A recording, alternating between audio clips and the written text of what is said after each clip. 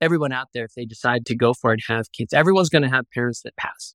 Some of you may also have kids and you may become that someday. So that full circle aspect of, you called it equalization, it's inevitable and everyone will handle it differently. And the best advice I can give is actually to not worry and think about that and try and spend the time you have before you reach that moment with them. Enjoy the verbal battles. Enjoy the fight about whatever stupid Christmas gifts or something. I don't know. All of it seems so stupid to me now because I definitely had arguments with my parents for years. All the things we argued about.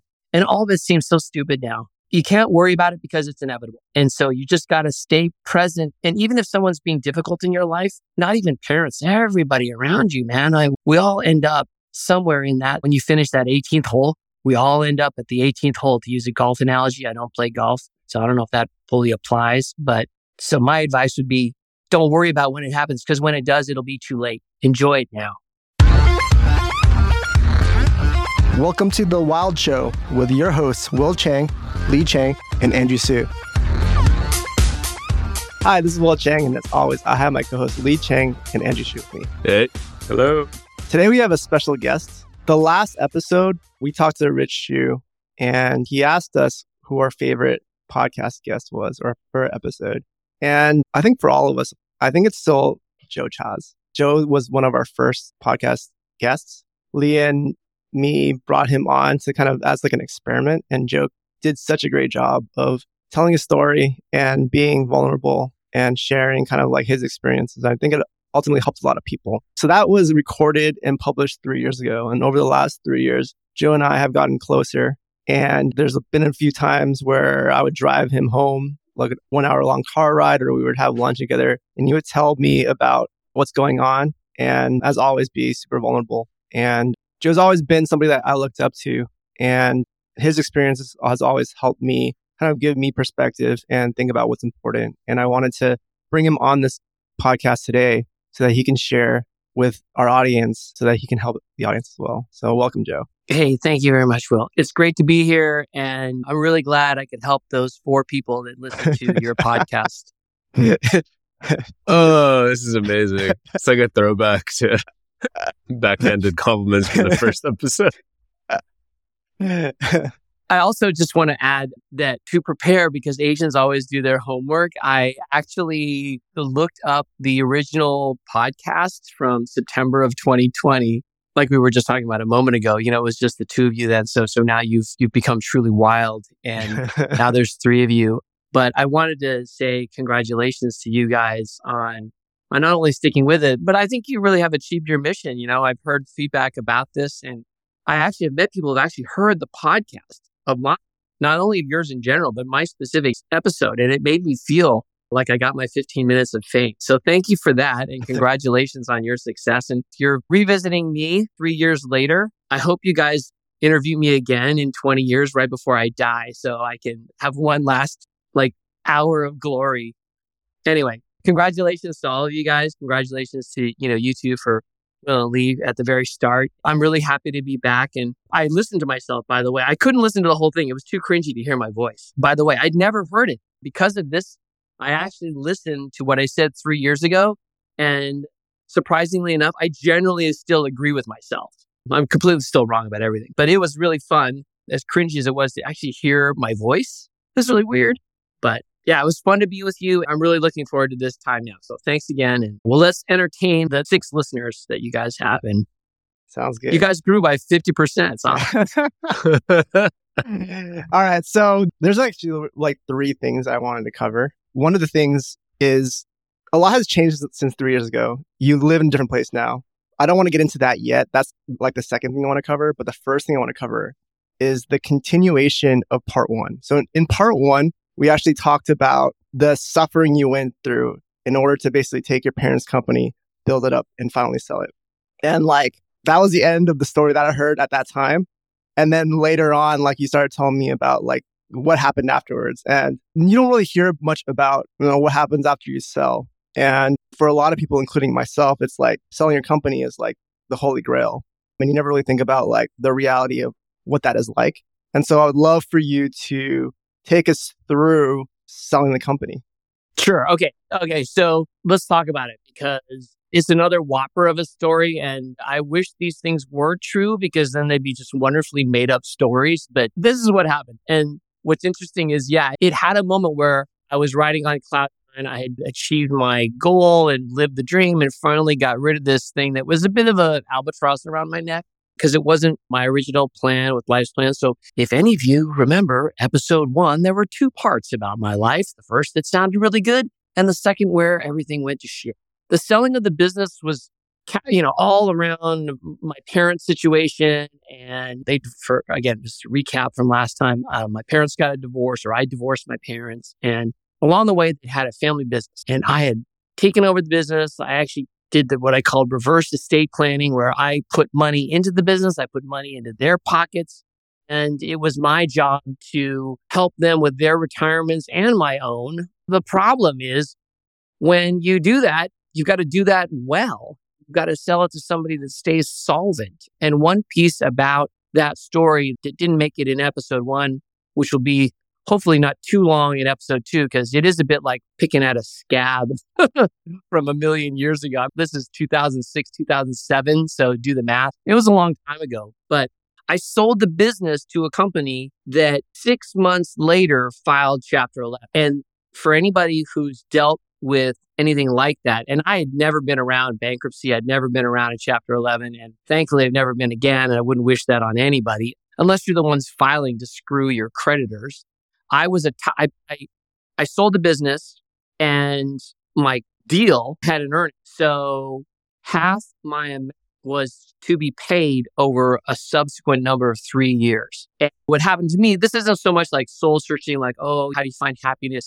This is very much business 101, business 102. Cash is king. If I had known then what I know now for that kind of business and that kind of industry, no one could have known. Like no one could have predicted the future. This is right before the crash of 2008. And so when they bought the business in 2006, everything was great. So they gave me a higher price to keep me around. And I said, sure, that's great. So I got a higher price instead of all cash up front, which would have been a lower number. I took the higher number and an earnout. And just the mechanics of that, if things work out, are perfectly good. You get more money, you stick around, and you have time to figure out what you want to do next. Like that's a pretty typical path. Unfortunately, if you're unlucky and the economy melts down, if the acquirer goes into Chapter 11, and then subsequently realizes that there's millions of dollars on the hook for you and they try to get rid of you, you've got to get lawyers, and lawyers cost money. And in bankruptcy, the bankruptcy courts are trying to get that company through the system.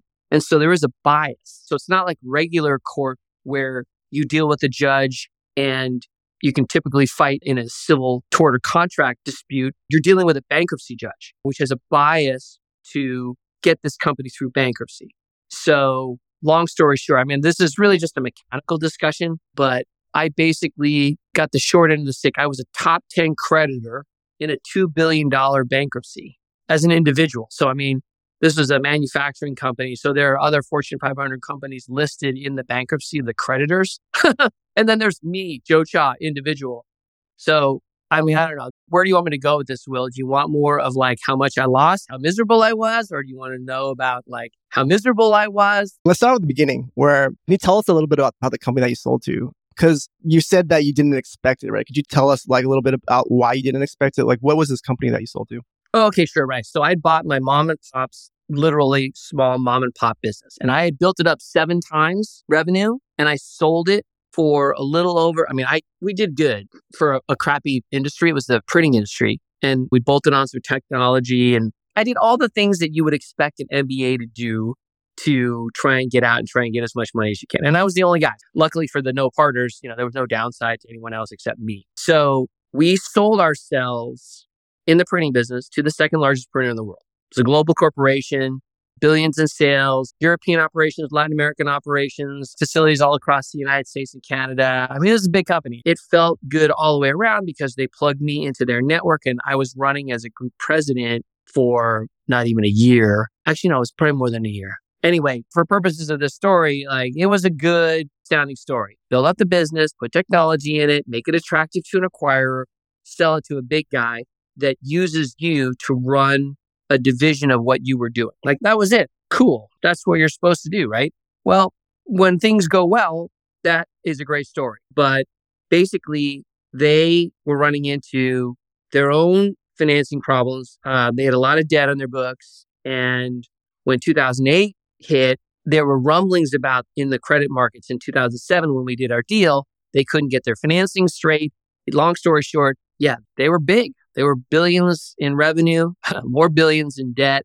And when they hit the wall, I was in the back seat. And when we crashed into the wall, I crashed with them. What was the earnout and how much money were they trying to take from you? Or how did all that work? Yeah. In real today dollars, it's probably like a 20 million today deal. And I got half up front, half over 3 years. And the problem was the earnout. So these guys, these Canadian bastards in Montreal, who in their French accents were like, "This is too much money. We do not want to pay you. So it's cheaper for us to try to fire you," right? And I'm like, fuck you. This is my earnout. Like, and that's the other thing. Lawyers. Oh my God. 30 lawyers out there. The good lawyers, keep doing your job. The shitty lawyers, you can bleep this part out. Fuck you.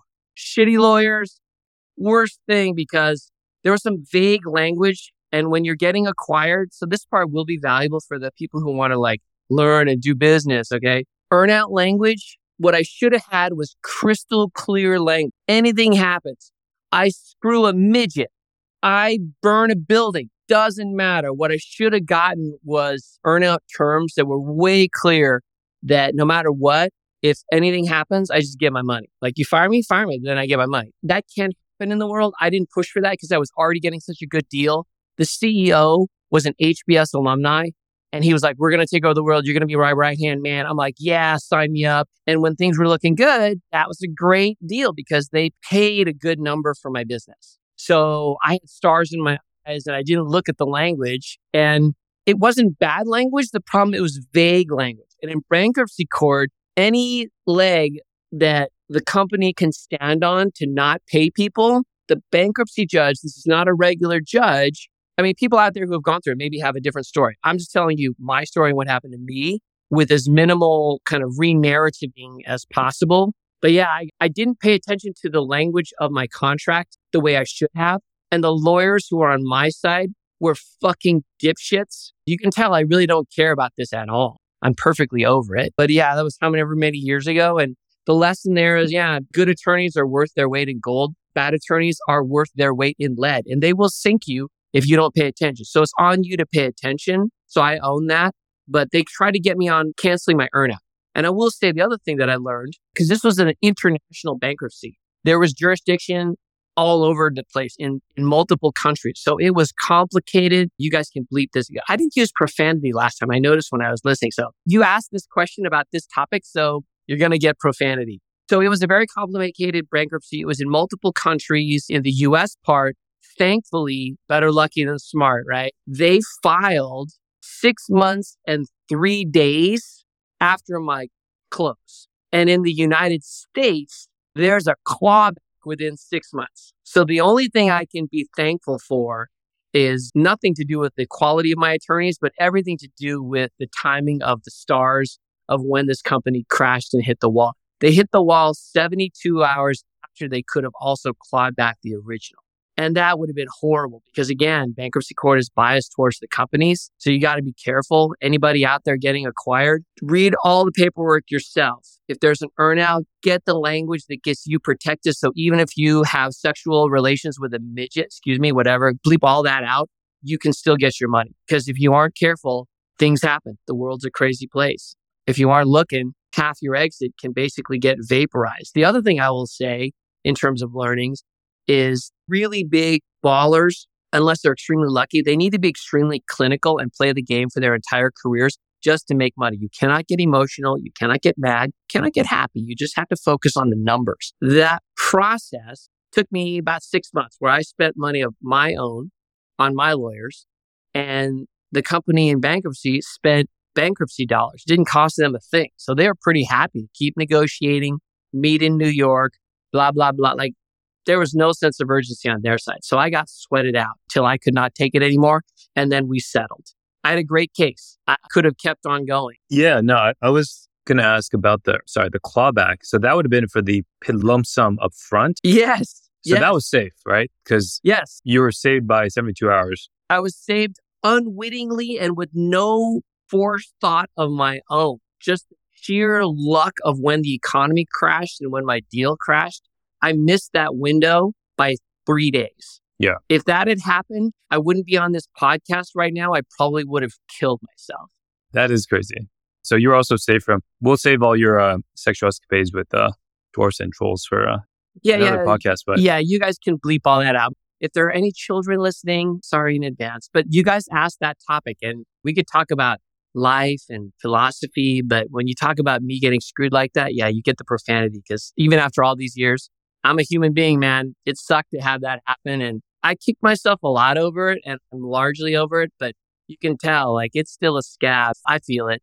I mean, that's something I guess, like you said, ultimately the onus, I guess, is on you and your lawyer team. But perhaps, would you say like some of the finer details in these contracts, because it is not obscure per se, but it's just something unexpected? I guess like you wouldn't expect selling your company to the second largest in the sector that they would literally go under within less than a year. Yeah, absolutely.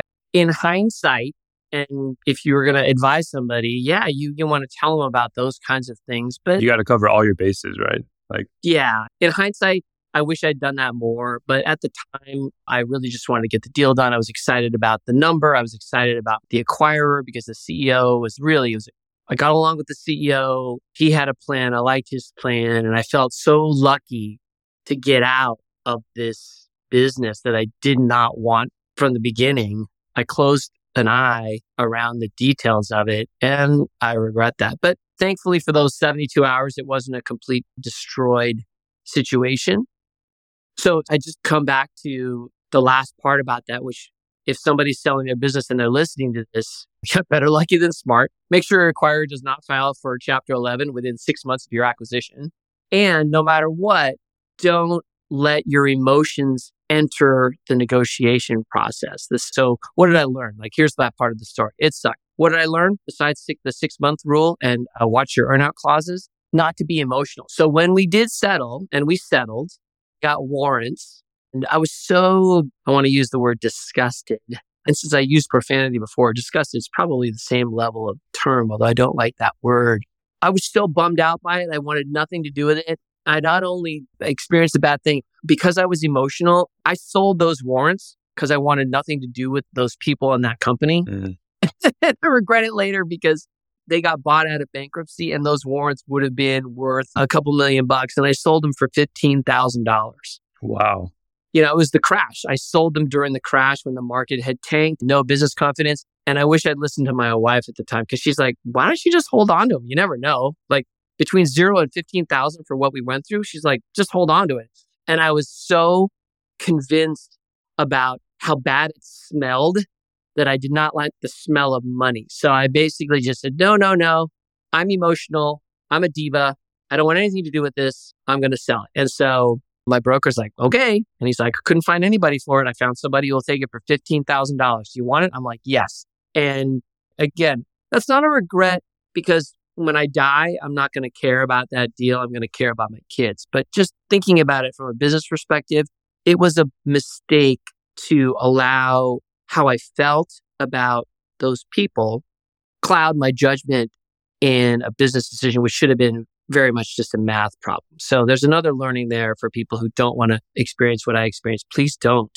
Keep the warrants. 2 years, the acquirer of those pieces could end up doing pretty well. And you could have like $2-3 million extra dollars in your pocket. Why not? See, Will, wasn't that fun? We're ripping the scab. That was great. So you talk about your kids and caring about your kids, and I actually wanted to... I want to ask another question about the close though. So did you learn anything? More scab. Not actually the scab piece, more actually the lesson. So I've been in different deals nowhere near as big as yours. Do you have an opinion now on the right balance of lawyer attributes to look for between aggression, detail-oriented, because some are slower, etc.? But let's say you were going to go into the deal again. I understand you've learned your lessons. Is there some new attributes you'd look for in lawyers when you're going to close? Okay, yeah, 100%. There's another lesson in there, which is I could feel I had shitty lawyers, but I was so alone. I had nobody on my side of the table advising me. My lawyers were asking me what to do. And I was so deer in the headlights, like, who could help me? I felt like I didn't have anyone who understood my situation. I felt very alone. And my lawyers were just like, what do you want to do? I'm like, oh, shit. Okay, here's what we got to do. I'm figuring this out as I go. So in terms of a lawyer team, that was the other thing. I had several lawyers. And so it was your typical lineup, right? The partner, the senior associate, and then the young guns who carry the binders and do all the work. I wish I had somebody on that team who had gone through. That was the other thing. I realized halfway through, nobody had ever sat in my chair on my side, and I was alone. And we were halfway through the process by then, and I just wanted to be done. And I thought, well, if I switch teams now, it's going to cost me X more, and I don't know what difference it'll make. So I just said, forget it. I'll plow alone on my own. So I wish I'd had someone on my side, on the counsel side, that had specific experience in what I was dealing with. That would have been worth his weight in gold or her weight in gold. And obviously, striking backwards, when my deal was getting done, I also had a team. I had a different set of lawyers. I wish the deal team had also somebody with sort of entrepreneur side specific. I mean, they'd been part of, it was a big law firm, through a friend, all those things. Like, hey, I'm selling my company. I don't know who's going to help me. A friend advised me and connected me some lawyers. Yay. Everything was good because I was about to be in the money. So I wasn't that thoughtful about it. I wish that now looking back on it, there was someone on that team who had specifically been on a deal like mine. So this lawyer team, these were your lawyers that you specifically chose and hired for your negotiations? Or both times. Yeah, I hired both sets of lawyers. The deal team lawyers to sell my business were through a friend, and they were fine. I realized later they were clowns because I didn't have the kind of language I needed for my earnout. There was specific labor law language that wasn't in my earnout that if you had a specific labor attorney would have said, dude, you want it crystal clear what the stage is. Because for that amount of money, it was worth it for the Canadians to be like, we're done like you. We're going to make these claims. And they actually didn't have a leg to stand on, but they did because the language in my earnout was just vague enough to say, yeah, we just didn't like the way you were doing it. And according to the terms, we can contest your earnings. I'm like, fuck. And then later, right? Of course, later, I meet a labor attorney in California who's like, look, this is the language that you should have had. It's this kind of language. And I'm like, oh, great. Thanks. I meet you 3 years later after all. And then the negotiating lawyers in the lawsuit with bankruptcy, it was another corporate team, different set of lawyers. And they were bankruptcy team, but it was an international bankruptcy. So they just weren't the right guys. And the net of it is, to answer your question, I wish I'd picked different lawyers who had specific experience in my situation. And I shouldn't have been in a hurry just to get the team to keep it moving to fight. I should have slowed it down for myself to have gotten the right people, because I think I would have had even a slightly better outcome. And I wish someone had told me not to sell those warrants. That was helpful. Thank you for sharing. And now I will go shoot myself again. Okay, before we move on, I'm just going to pick at the scab one more time. I'm understanding like how upset you were, but like maybe you can just describe to us, like put us in that situation for us. Like basically, you had basically that money already coming in your bank account in the next 3 years, right? And then having that money taken away. You probably had life plans for that money already and not having it anymore. Could you just kind of walk us through a little bit about what your life was like or what you were emotionally feeling, just so that we can understand a little bit? I didn't have kids then, so I didn't have any other plans other than going on vacation with my wife and partying a little and just trying to enjoy, because I was coming off a 5-year trip that I thought was going to be maybe 18 months. I think that's the other thing too, is I was pretty tired when I was going into that phase of that deal. And I was just so happy to be done with it. I didn't have a lot of plans after that because it was on the heels of family situation, my parents and their blow up. And it was just it was a hard time. It's definitely the darkest time of my life, not even just in terms of career or work. It was hard. So I really didn't have much vision into the future. I was just so happy to have that hot potato out of my hands. That when it happened with this, I'm so funny. People can be melodramatic and narcissistic and woe is me. I sold the business and then I was like, of course, what more Eeyore thing could happen than that after selling this thing? It was like the last little kick in the butt on the way out of this problem. So I couldn't see past getting rid of it. Thank you for sharing. Oh, yeah. You guys are going to have to get me a box of chocolates for Christmas now. I thought this was going to be a light and froofy talk about how wonderful life is 3 years later. Yeah, so life is different 3 years later, right? And I just want to set some context. In the last episode, part 1, we talked about your upbringing and how you went to private school. You went to Harvard-Westlake, which is the top private university or private high school in Los Angeles. And then you went to Stanford. And then you went to Harvard Business School. And then you basically went that route. You had kids here in LA, and they were on their way through the private school systems to basically eventually go to the top private schools here in LA as well. But you decided to basically take them out of school and then bring them up to rural Washington and live a completely different life. And I thought that was very admirable because it felt like to me personally that you kind of were living by your own principles and by your own values. But I wanted to kind of ask about, why did you do that? Yeah, I still ask myself that question sometimes, man. I do think all people in their lives create narratives for themselves. And when they look back, pieces that might not have fit before, they can kind of make fit to be able to be seen inside the frame of a nice painting. Looking back now, we're in a good spot. We're lucky as a family, and I'm very grateful for that.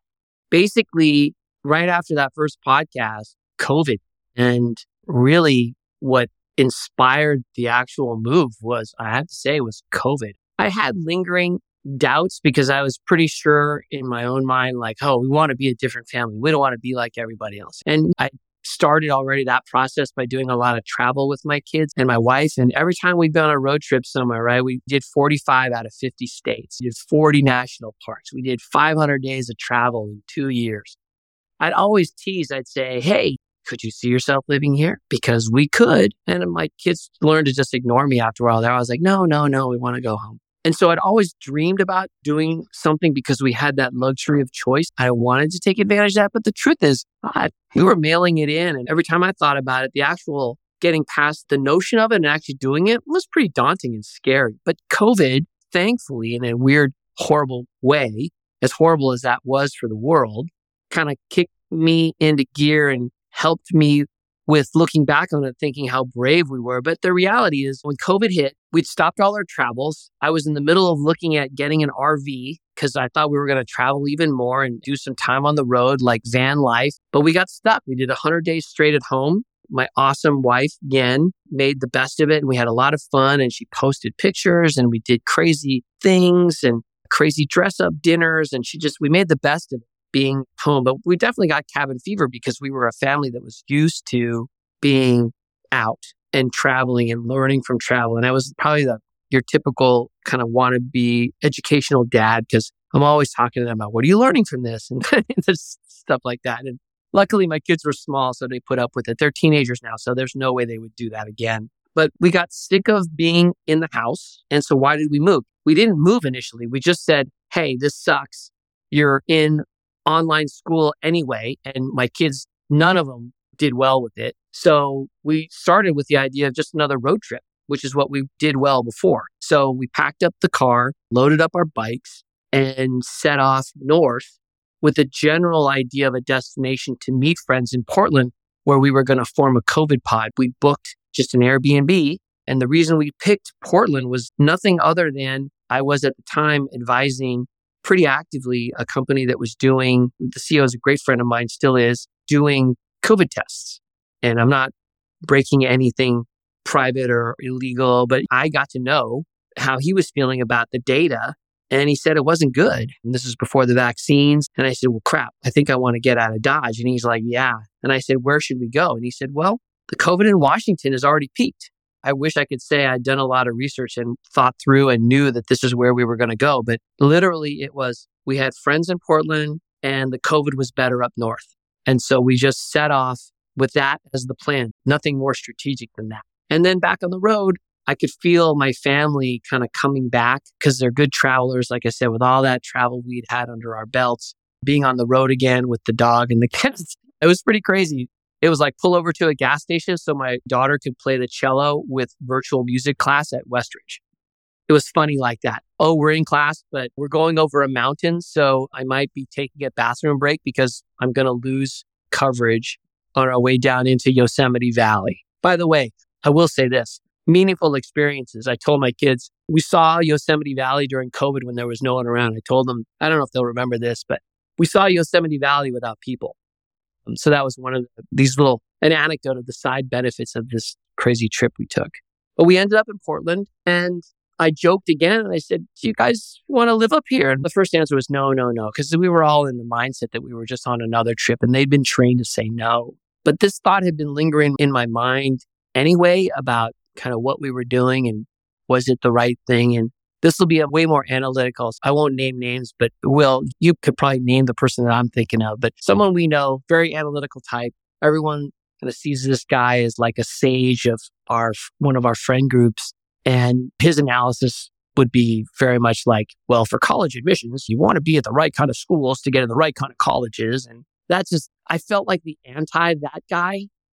And so while we were traveling, being away from it and both physically and mentally being away from it started to build the momentum behind the idea of actually jumping off that train.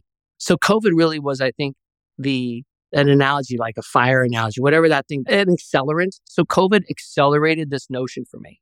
I'd like to say, oh, it was my plan all along, but really accidentally finding this place where we are now, giving my kids and my wife the option to say, hey, let's start first as an experiment. We all liked it up here. We had a good time. We were in a COVID pod. And then just kind of having the space to enjoy it, being outside, and then saying, oh, it doesn't have to be permanent. I know it's scary, but I bought a house up here and we didn't sell our house in LA because I wanted an escape hatch for my family, my wife and my kids and me, that just in case it was a mistake, that we could come back home because we still considered home Southern California at that time.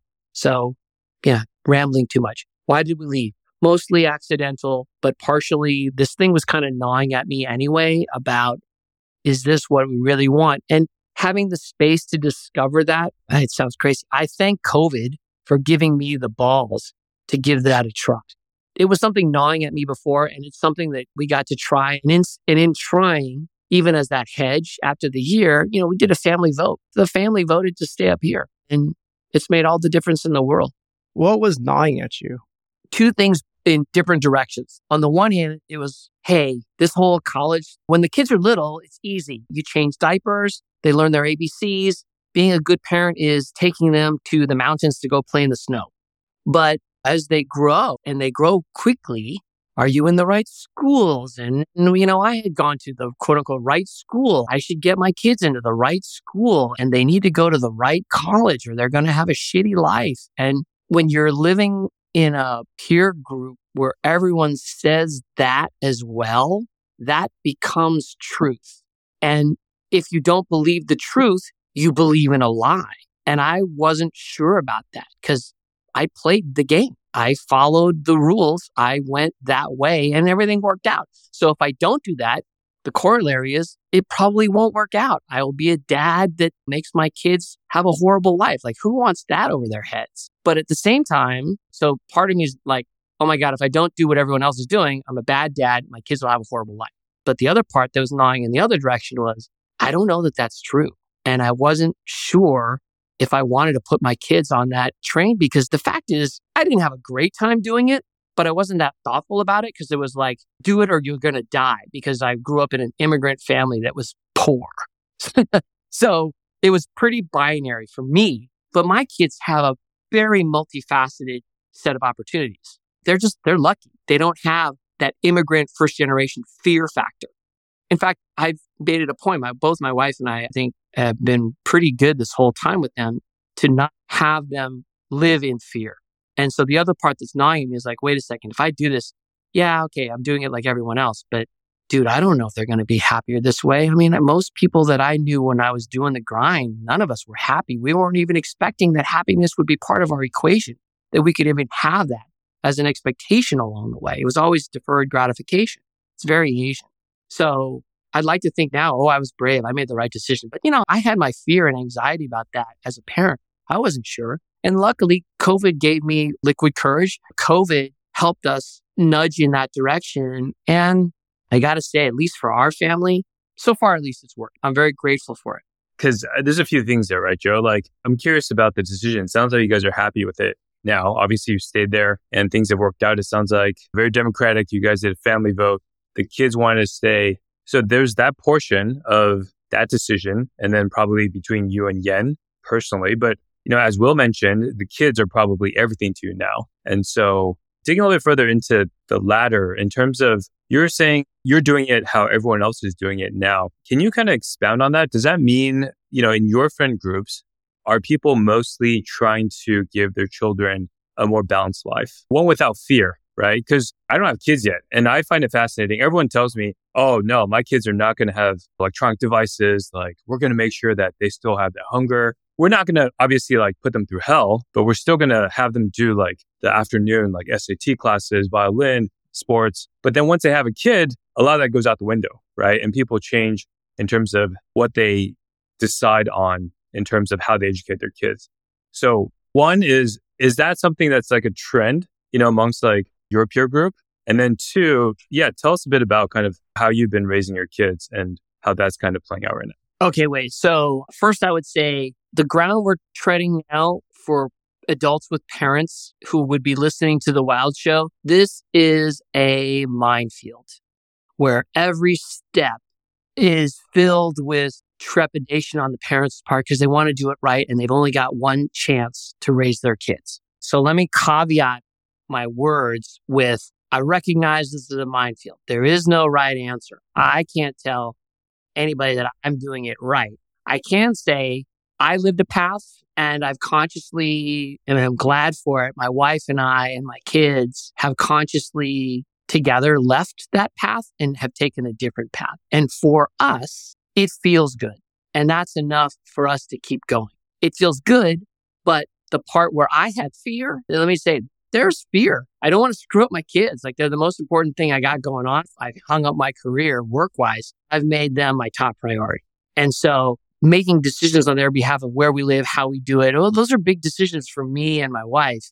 And so I guess I can't say that enough is I don't know that there is a single right path. I can say for my own family, having gone through, let's call it plan A, I wasn't sure that plan A was necessarily right for my next generation because plan B for us, it felt like a better choice, fraught with its own risk. But at least so far, having been on plan B for 3 years, they're happy. My wife is happy. It's good for us. And looking back, A is definitely not a fit for us. Can you describe the differences between plan B and plan A? Sure. Plan A is you got to grind. You got to get straight A's. You need 1,600 on the SATs. And if you don't get into Stanford, you suck. That's the guilt that a child feels running the gauntlet. Plan B is, listen, you got to find your path. And your job as a child in our household is to explore and search, just find your own path. And it doesn't have to be an Ivy League. It doesn't have to at all. If it does, cool. But it's just not where we live now. We really live in the bush. I hope a future episode of The Wild Show happens in the wild because you can come to my house, we can do it outside, and you won't see people. You won't see houses, you won't see cars, you'll see deer and my dog. Send us the location. Yeah. We should have done that for this episode, honestly. Plan B it's just different.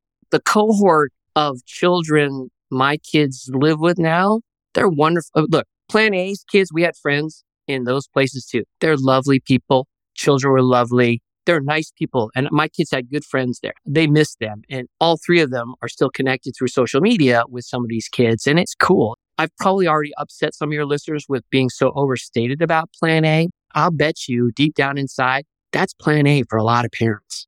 It wasn't a fit for us anymore because I don't think that kind of pressure and that kind of stress for what ends up being less than 5% of your adult life is worth it. And it's easier for me to say it because I ran the gauntlet. I did everything that anybody in Plan A would want. And I can't say that I for sure am happier than if I had done my own Plan B. So I'm giving my kids plan B. And who knows, maybe they grow up and like, you know what? Plan B sucked. Being out in the woods? No way. I want my kids in private school. I want them to go to Ivy League because I went to, state school, whatever. Maybe.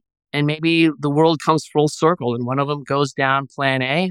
That's cool. If that's their path, that's their path. For me, raising my kids with my wife, with my specific three, being out in the woods, being in a cohort where a 4-year college and an Ivy League is not the end all be all. I mean, my children have friends who literally want to be nurses, which is amazing. That's a great path. If you want to be a nurse, be a nurse. Don't be afraid that because you don't want to go into investment banking, you're a failure. It's like, no, that's not this world out here. People don't even know what investment banking is where we live. No offense. Now there's probably some people near where I live who are offended. Like, we know what banking is. Either way, someone's going to get upset. So too bad. Sorry. This is just me and my opinions. So that's plan A and we're on plan B and it works for us. So any negatives of plan B that you've seen or that you're worried about?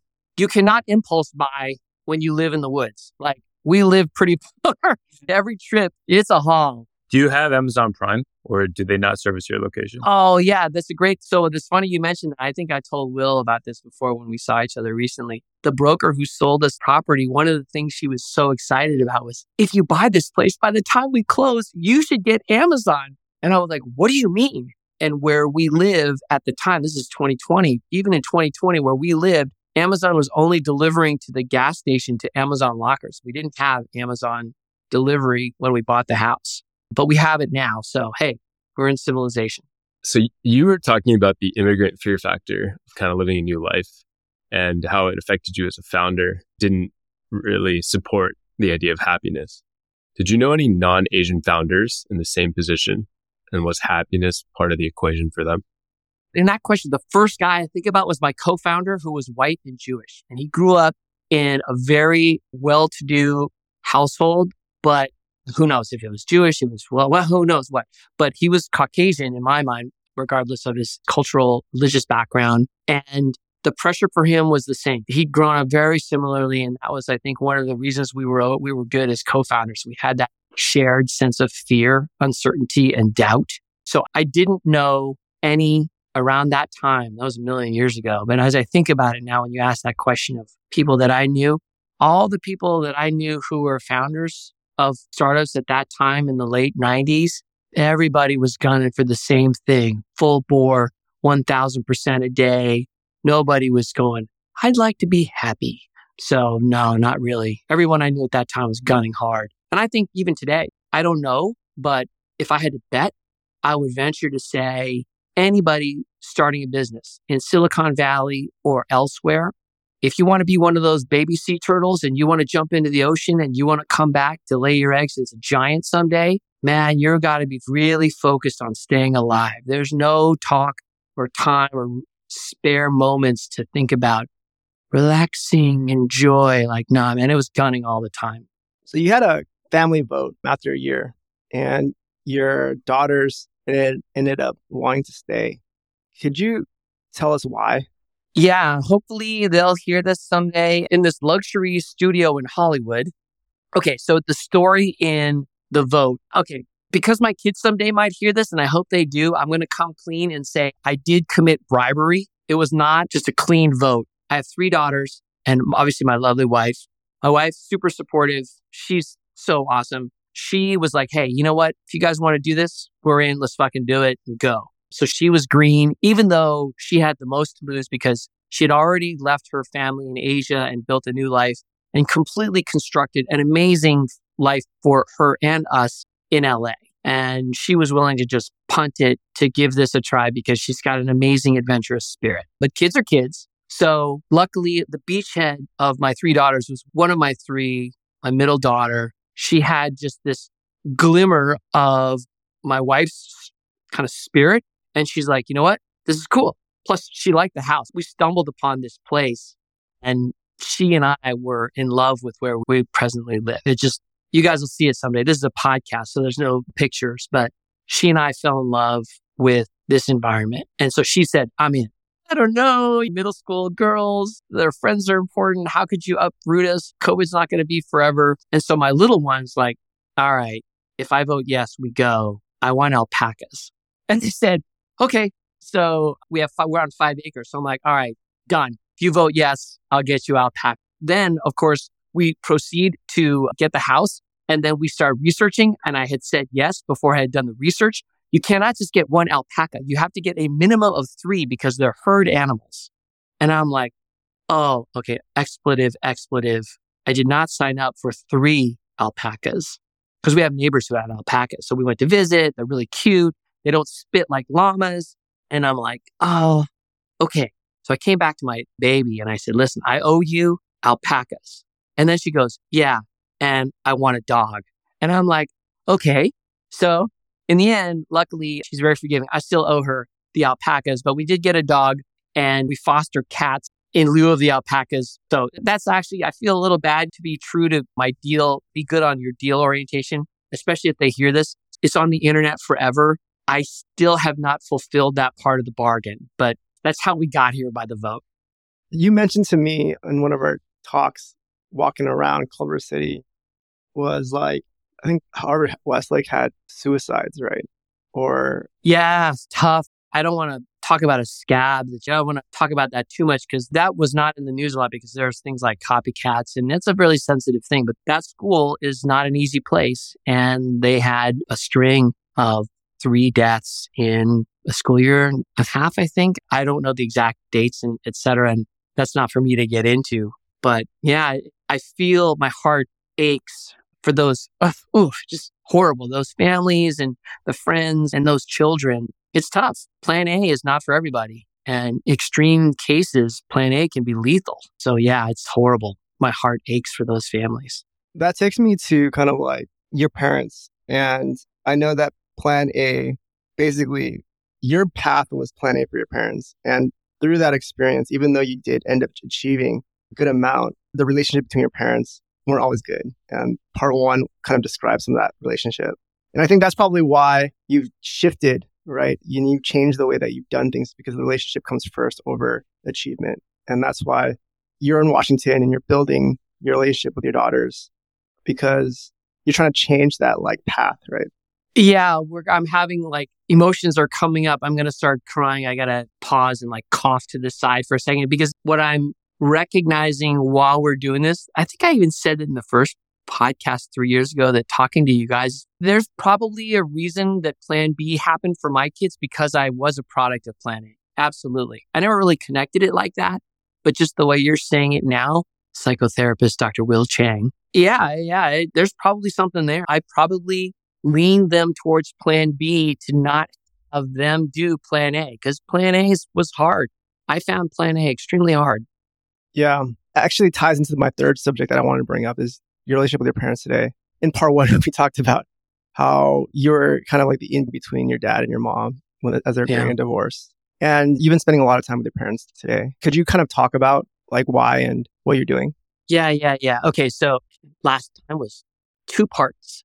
This time, 3 parts. Part 1, pick at a scab and learn about what not to do in the closure of the sale of your business. Part 2, how to do plan B. Plan B for me was hide in the woods. And then part 3 with parents, and this is universal. I do hope younger listeners tune into this section because everybody gets old, everybody dies, and this is a hard one. Elder care. 3 years ago, both my parents were relatively vital and still all there. And over the last 3 years, my father's developed late onset Parkinson's. Sucks. More tears are coming. I'm going to sing and look up at my ceiling so this stays light and airy. But people, when they lose their health, I mean, it sucks. And my dad is really not even a shell of what he was even 3 years ago. I mean, it's hard. So I think I said this to you. I'll say it again here. We went through all this great triumphant move and we're going into the woods and we're having this new adventure. And my mom calls me and says, I think something's wrong with your dad. And they start doing tests. They go to the doctors and things aren't right. And basically, by the time we finished moving up, I started flying back down to LA on a pretty regular basis. At the time, it was like every month. And now it's pretty much like every other month to help my mom with my dad. So what's going on? My dad's sick. We're all going to die. He's going to die And it's a horrible disease. It's a horrible situation for him. And we're just trying to do the best we can with it. That's a good thing. You can't see me cry because it sucks. That's very unfortunate and very sorry to hear that, Joe. How does that, I guess, affect or make you think about your relationship with your kids? That's great to bring it back to them. It definitely makes me ever present in the sense that whenever I forget and lose myself and I become Dr. Jekyll and Mr. Hyde, plan A, and whenever Tiger Dad comes out and like, you must work harder, you must be a champion, plan A comes out. And then like, I'll get a text from my mom that I got to fly home again. And when you're changing a diaper and this time it's your dad and not your kid, sort of like, you know what? Plan A is stupid. In the end, he doesn't give a shit about plan A. He doesn't give a shit about where I went to college. My dad's just happy to probably even see me when he recognizes me because he's got dementia as well now. So it helps in the sense that seeing somebody at the end of their life, you think about your own life in very different terms. All those startup guys, when I was startup guy 30, 25 years ago, there's no way I could have paid any attention to that. I couldn't to make my business work. I had to be 100% on for the enterprise. And there was a time in a chapter of a life where that makes all the sense in the world. If you want to go for it, go for it. Be a man or whatever. Be a startup person. But later, when you've got less than half a tank left yourself and you see somebody you love on empty, man, elder care is the great equalizer. None of that matters anymore to him or to me. And so to relate it back to the kids, I don't want to spend any time that doesn't mean anything. Oh, look, we've got more time. Let's tell some jokes. One of the things that was unique to you, I think unique in like your experience because you've come down to LA a few times, and while you're here visiting your parents, I've been talking to you, and you've also been taking your parents on trips. And so I would just love for you to kind of talk about that because that's quite unique. Yeah. So since the diagnosis over the last 3 years, I've been going back pretty regularly, really just to help my mom get a break.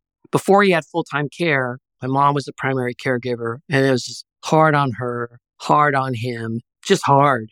So I can't take credit for it. In her own wisdom, in her own way, my mom recognized like, hey, we got to mix this up because this is it. We're at the end. And so it was her idea. She was probably more calculating, but this is my mom. And people out there maybe have moms with similar traits that just go, oh my God, me too. My mom goes, hey, I put a deposit down on a cruise and I was constantly thinking, your dad would get better, but I got to use it or lose it. I'm going to lose my deposit. So we're going to go on a cruise. Will you help me and take your dad on a cruise? And so, of course, the answer is yes. And I don't have an excuse because I'm working or running a business. I can't say, oh no, my company needs me. So I'm like, yeah, for sure. Let's do it. So we had done this many, many years ago with my own kids. And so we redid a river cruise where we flew to the middle of the country and got on a boat. And I guess what I would say is, as much as it wasn't a fun trip for me, what I did feel was like I had front row seats at touching epilogue to my parents' life and their marriage. They had they had an amazing go of it. They're immigrants, worked hard, all the poverty stories.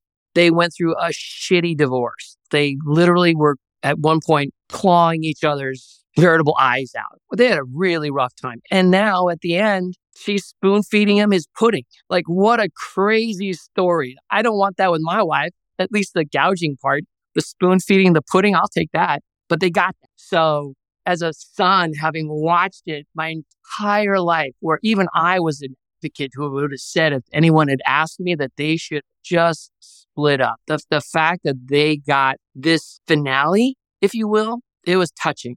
I'm glad I got to see it. I love to tease my mom. We've got a very interesting relationship because I think she's crazy, and being with her straight for 2 weeks, it wasn't easy for me, but it was great to be there with them, to see it. Really just almost like as a spectator, I would say. I love my parents, right? Still don't get along with them per se.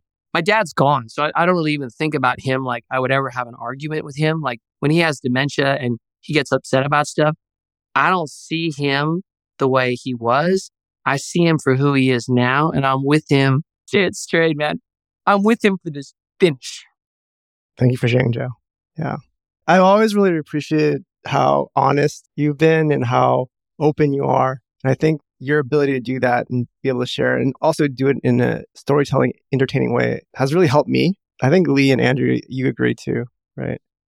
Yeah. No, yeah, for definitely. sure. I mean, it's funny. It's something where, yeah, having known Joe and just, I think you get a lot of different sides of it. And then I think the genuineness in that he expresses himself very unapologetically is something that is a rarity. And I think it is a product of his entire story, his childhood, and then having his own kids, and now kind of juggling both fostering like the future of his children and also handholding his parents in the twilight of their lives, I think is, it's a journey that we're all going to be on. And so it's just, yeah, we're lucky to be able to get a lot of this realism from Joe and to be able to hopefully take it also as it comes to us. So it's just the realities of life. I love how you guys are talking about me like I'm already dead. That was awesome. I love you guys. Thank you. Please say that at my funeral. It'll be a celebration. And Drew, you haven't said wonderful things about me, man. It's your turn now. This is like the last couple minutes before we cue the music. I'll do a compliment and then I'll ask you a question. So I'd say the compliment that I have that I hope actually hits is you're very self-deprecating. And when you switch to telling stories about the things that matter to you, they're actually extremely matter of fact, and they are rooted in deep actualization. Like you've really hit the edges of everything. So I think you should stop being so self-deprecating because it's pretty phenomenal. And it's amazing that we got to discuss those aspects. I didn't think that this is where today was going, and we've hit part 3. I thought we were going to be telling jokes, and you've now given us the new story, and you're continuing to share. So thank you. Thank you, Joe. My question is, very subtly, very delicately, how was equalizing? Because I think a lot of people are equalizing with their parents or watching them equalize with each other. So like, can you share some about, I don't know, tips or how it went? Or if the switch just flips because, you see it and everything becomes clear? Yeah. Thank you for asking that, because allow me to recollect myself in help mode. I can be more thoughtful and curate an answer that will hopefully help your 6 listeners. So maybe 10 now, because my kids will listen someday. So you'll have at least 10. So it's a great question. And it's a great point, because everyone out there, if they decide to go for it and have kids, everyone's going to have parents that pass. Some of you may also have kids and you may become that someday. So that full circle aspect of, you called it equalization. Definitely the point for me was when I saw the beginning stages of my dad's dementia. My parents, when I grew up, were pretty vocal people, at least in the home. My dad and mom could really let each other have it verbally. And I think that the first time I could see my father we all lose our train of thought. We all joke about senior moments, but I saw dementia for the first time in my dad. And that's when I knew this is now a different person. And how I treat him and how our own kind of finish together needed to be different, because I could never have an argument with him. The guy was in his 70s and he and I would go at it about Fox News or something else. And even in his 70s, he was the kind of guy that was like, you want to take a swing? Not physically, but like, you want to argue about something? Bring it, right? That was the kind of dad I had, for better or for worse. I love him. Although growing up, that was tough. But that first episode where he had like a demented moment where he was not there, and he was lost and he was scared.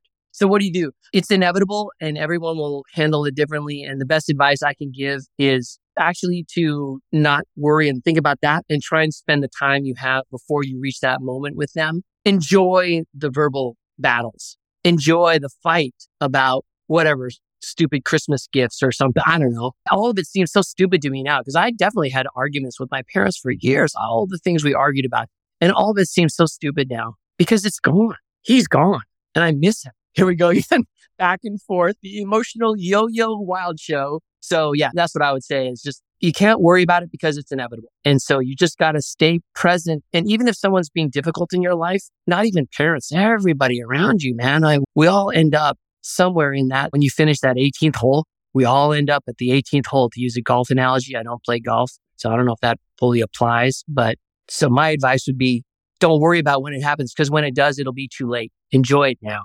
Thank you.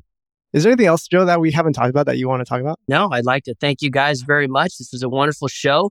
There's a dinner show happening in 2 hours, and I'll be on the Aloha deck if you'd like more information. I want to my side by saying I'm humbly honored that anybody, let alone the famous three you guys, would be at all interested in this self-deprecating Andrew for humor's sake. But thank you for letting me share. Thank you for letting me be a part of your show. I feel very honored that you guys came back 3 years later to find out the next episode. It's a happy ending so far. Come back in another 5 years. We'll do the show here in the woods. I'm grateful for the three of you. I'm grateful for this opportunity. And I genuinely hope from the bottom of my heart, if anyone has actually stayed through this entire hour plus, that they get something valuable. I wish we'd have had more jokes in between. Next time we'll tell jokes. Thank you, Joe. Yeah, by the way, like you met some of my friends this past Friday. You came down to LA, you met some of my friends, and a couple of them were starstruck because they listened to that first episode and they were so like touched by that. They remembered who you were and they were actually starstruck when they met you because of that first episode. And oh, yeah. I autographed a few napkins. They were really nice. But yeah, this one was amazing. And I really appreciate your vulnerability and your honesty. And yeah, it was really, really awesome. Thank you. Yeah, thanks. I love you guys. I really appreciate it. Someday when I'm gone, you guys are all younger than me. So tell my kids I wasn't that bad when they were teenagers. Sounds good. Thank you. All right. You guys take care. All right. Take care. Bye-bye. Thank you so much for listening until the end. If you've enjoyed this episode, please leave us a review on Spotify or Apple Podcasts. It'll help more people like you find us. You can find more about us on wild.show, WLD.SHOW. Please subscribe to our newsletter or DM us on Twitter. We'd love to get to know you.